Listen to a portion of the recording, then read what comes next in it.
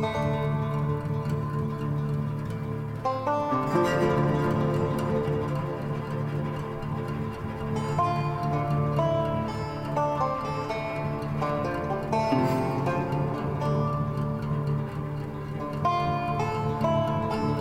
around here, I mean, it was like this. If people dying like that, I mean, every day, 2 and 3 people. And you hate to answer your phone, but somebody called you and tell you somebody died. So we know that thing there is never going to be safe. It's never going to be. Because number one, the people don't care, and they're going to find a ways to poison us. Everything we're suffering is a direct result of our exposure to DuPont. Welcome to the first episode of Engulfed, a podcast from the Maroon, Loyola University New Orleans student-run newspaper about investigating instances of environmental injustice in Southeast Louisiana communities. Louisiana is home to millions of acres of bayous, marshes rich with fauna spawning from the white-tailed deer to the American alligator, and long, brackish rivers, the Atchafalaya and the Mississippi, that empty into the Gulf of Mexico. For some, the state is a sportsman's paradise, a haven of sorts for catching crawfish or hunting duck. Others see the state as a linchpin for Americans' trade economy, as over 500 million tons of goods are shipped through the state on the Mississippi River every year. But for those drowning in man-made disasters like climate change, oil spills, and unbreathable air, all they see are their ways of life slowly dying. The voices you heard to start this episode came from members of an environmental justice group based out of Reserve, Louisiana, called Concerned Citizens of St. John the Baptist Parish. On a summer day in 2016, one of those members, Mary Hampton, noticed an unusual number of cars crowding the parking lot of a local church when she was on her way home from the store. She called her priest, and he told her that the meeting was related to a local chemical plant. He mentioned that it could be about a chemical spill, but he said he was unsure what the meeting was about. So I dropped my groceries off and I went straight over there. And I found that the gym had a lot of people, but it wasn't us. Nobody told us. So the priest, he came too. I was sitting next to our priest. And he said, "Did you not say I didn't know anything about this?"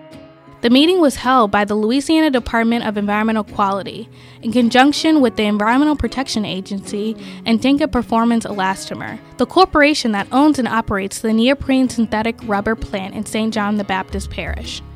Hampton soon realized that the meeting was called to tell residents that the EPA's National Air Toxic Assessment had found that people in the area were at a high risk for cancer. Lydia Gerard, a Reserve resident, was thankful that her friend Hampton stumbled upon the meeting. I would bet my last dime on it that it was intentional, that a lot of people didn't come out. Exactly. They had it in our community where most of the exposure is, or a large portion, and they were banking on the people just not paying attention and letting it go. And they could always come back and say, "Well, we had a meeting. We called the meeting to let them know." They didn't come. They didn't advertise. They didn't want us to know. They didn't want us to know. But it's a good thing that people that were really interested in that community was there. And that's how the organization was formed. Out of this meeting, Hampton and Gerard helped found Concerned Citizens of St. John the Baptist Parish to raise awareness for the low air quality and high cancer rates in the parish. ProPublica's analysis of EPA data estimated that the air in St. John the Baptist Parish is 99% more toxic, with cancer-causing chemicals, than other parishes along the Mississippi River. The group has been particularly vocal against Dinka Performance Elastomer as a rubber manufacturer emits chloroprene. Studies have linked chloroprene exposure to high rates of liver cancer in humans and other animals, and the EPA classifies it as likely carcinogenic. Robert Taylor, another member of Concerned Citizens of St. John, feels frustrated with the response from government officials. Chuck Carr Brown, the secretary of the LDEQ, once accused critics of Dinka of fear-mongering for raising concerns about the dangers of chloroprene. And nobody's looking at this plant that could sit here and destroy a people like that at that level. And the government attribute that directly to our exposure to chloroprene at those ungodly levels that they are dumping it on us. that EPA is allowing, DEQ is allowing it, Louisiana Department of Health, our local, nobody's doing anything about it. And then when the poor people suffering and struggling and stand up to try to clear the mess off their face and to get it out of the lungs of their children, they're attacked by their own people. Dinka is one of the 150 chemical plants and oil refineries that occupy an 85-mile-long stretch from New Orleans to Baton Rouge along the Mississippi River, a stretch of land now known as Cancer Alley. Kimberly Terrell is a research scientist at Tulane University's Environmental Law Clinic. Terrell described Cancer Alley as a place where Black and low-income people are burdened with cancer risk and respiratory diseases because of industrial pollution. So I would say the siting of the plants are clearly discriminatory, right? They are not located in a random pattern. And yes, many are located along the river for, logistical purposes for transportation. But even if we look within the river corridor, they're not uniformly placed. They're clustered in Black communities. And we see that pretty clearly in St. James Parish, where even the land use planning of the parish protects white churches and white schools, but doesn't have those same buffer areas around Black churches and Black schools. Fifth Ward Elementary School, a kindergarten through fourth grade school with a 3/4 Black student body, is located a mile away from the Dinka plant. Activists say that the school's proximity to the plant is evidence of the environmental racism Terrell is referring to. Concerned citizens of St. John even fought to relocate the school.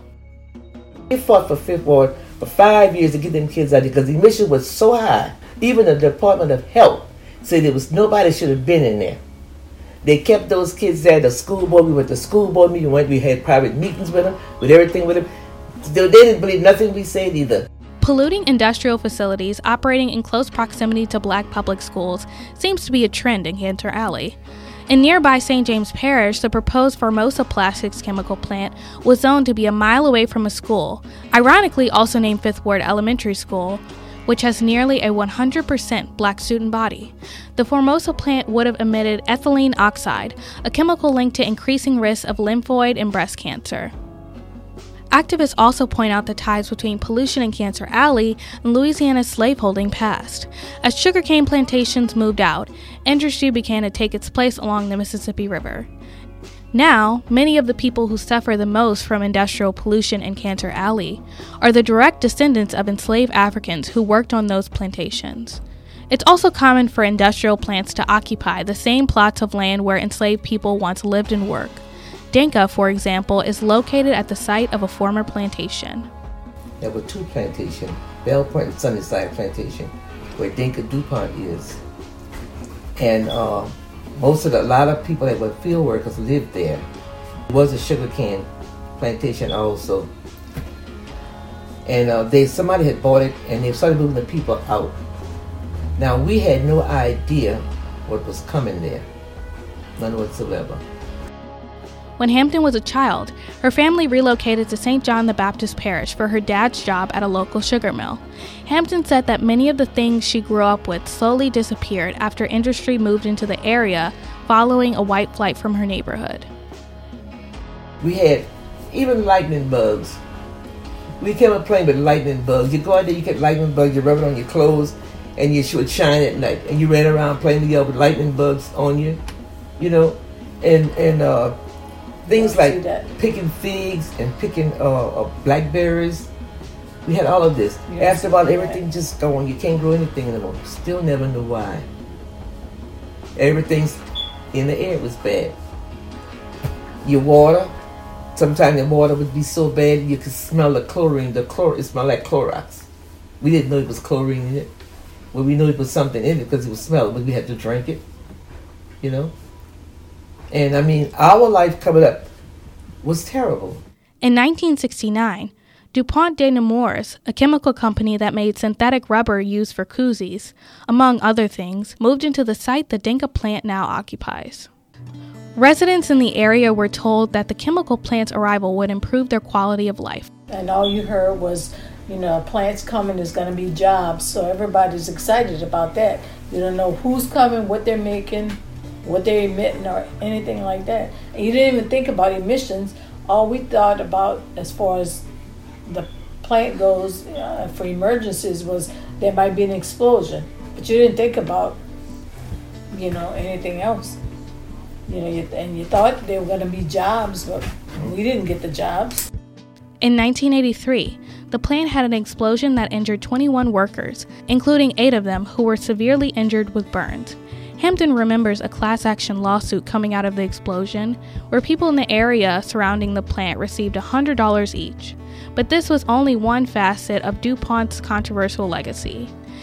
In 2015, DuPont sold its reserve plant to Dinka because of concerns that it could not afford to offset its emissions of chloroprene, according to reporting from The Guardian, though Dinka's track record with chloroprene is not much better.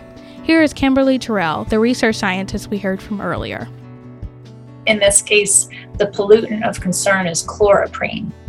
And the challenge, the thing that makes the Dinka situation unique is that chloroprene is a very, very unusual pollutant.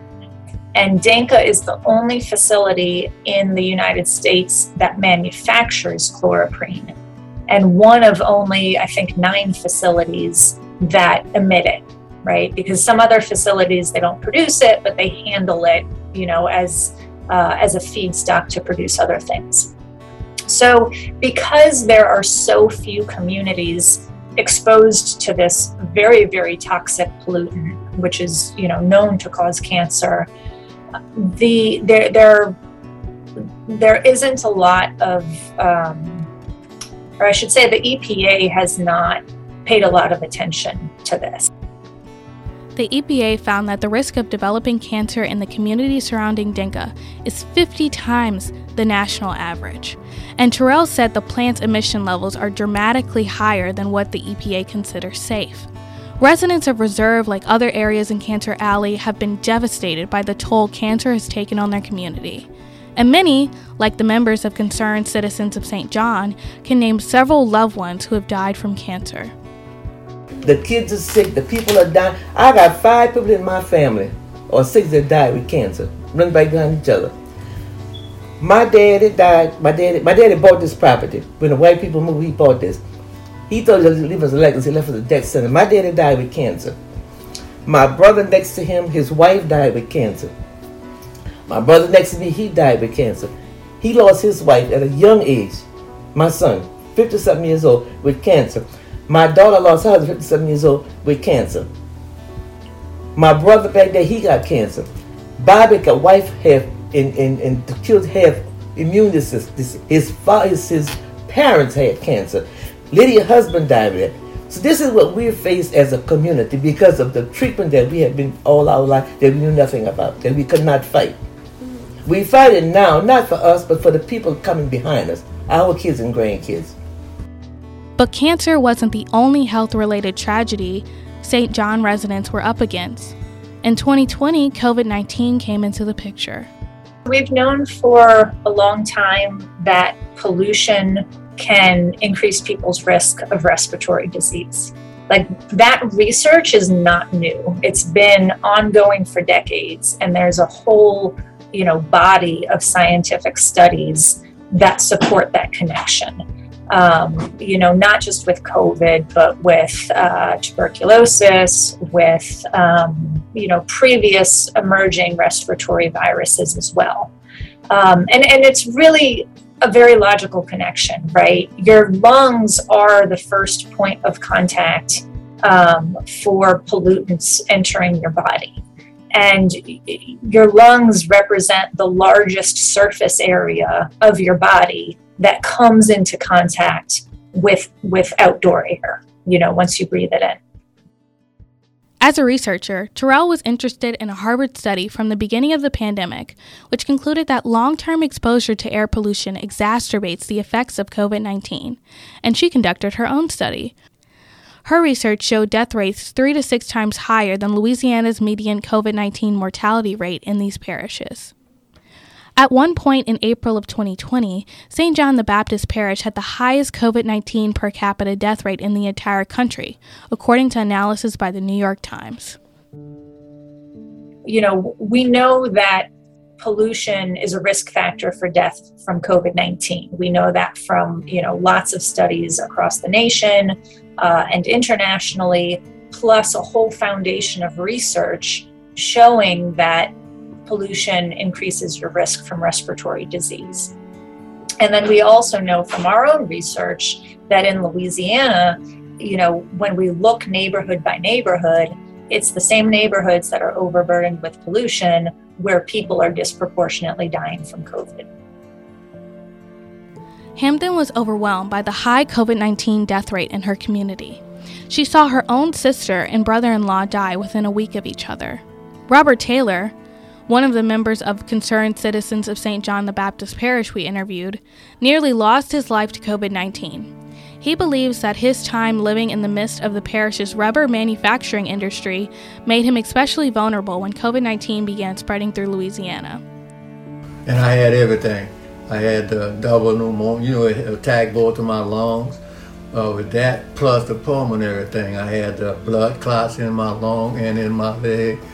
My system was so compromised that I'm just fortunate. Everybody tell me how lucky I am to have not only the age factor, but coming from the environment that I came from.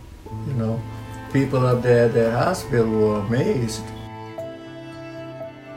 Activists and scientists alike believe St. John the Baptist Parish initial high per capita death rate as linked to half a century of chloroprene emissions from Dinka and DuPont.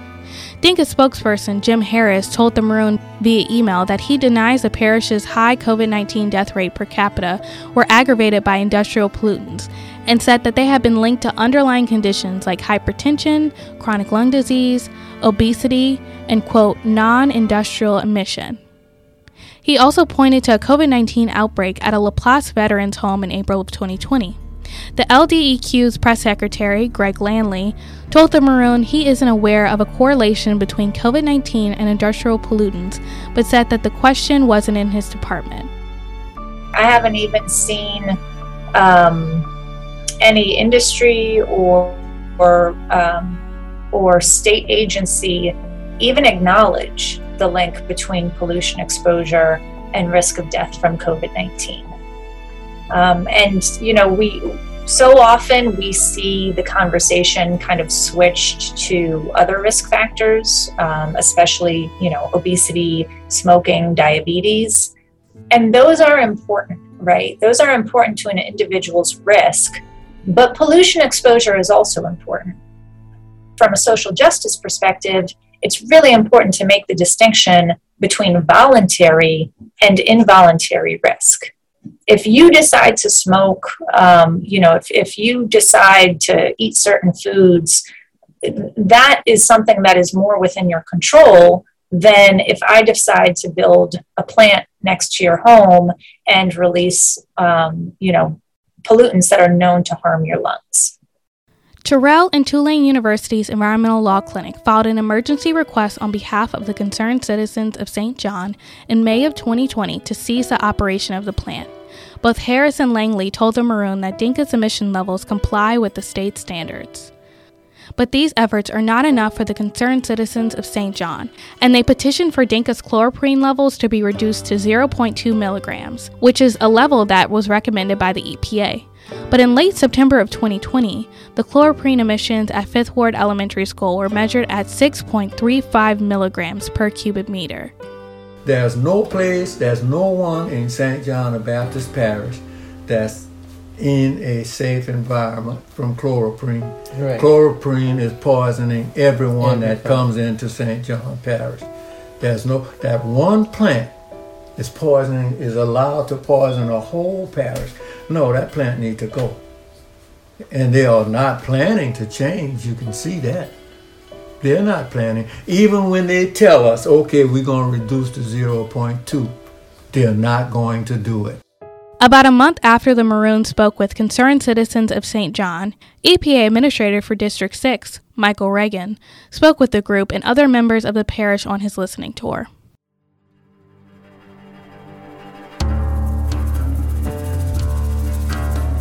Thank you for listening to the first episode of Engulfed. Come back next time as the Maroon pieces together the impact of coastal erosion on Southeast Louisiana, how it's threatening indigenous communities' way of life, and what it means for Louisiana's present and future. Today's podcast was written by Ray Wahlberg, executive produced and edited by Brendan Heffernan, and collaborated on by Dominique Tolliver. I'm Dominique Tolliver. We'll see you next time.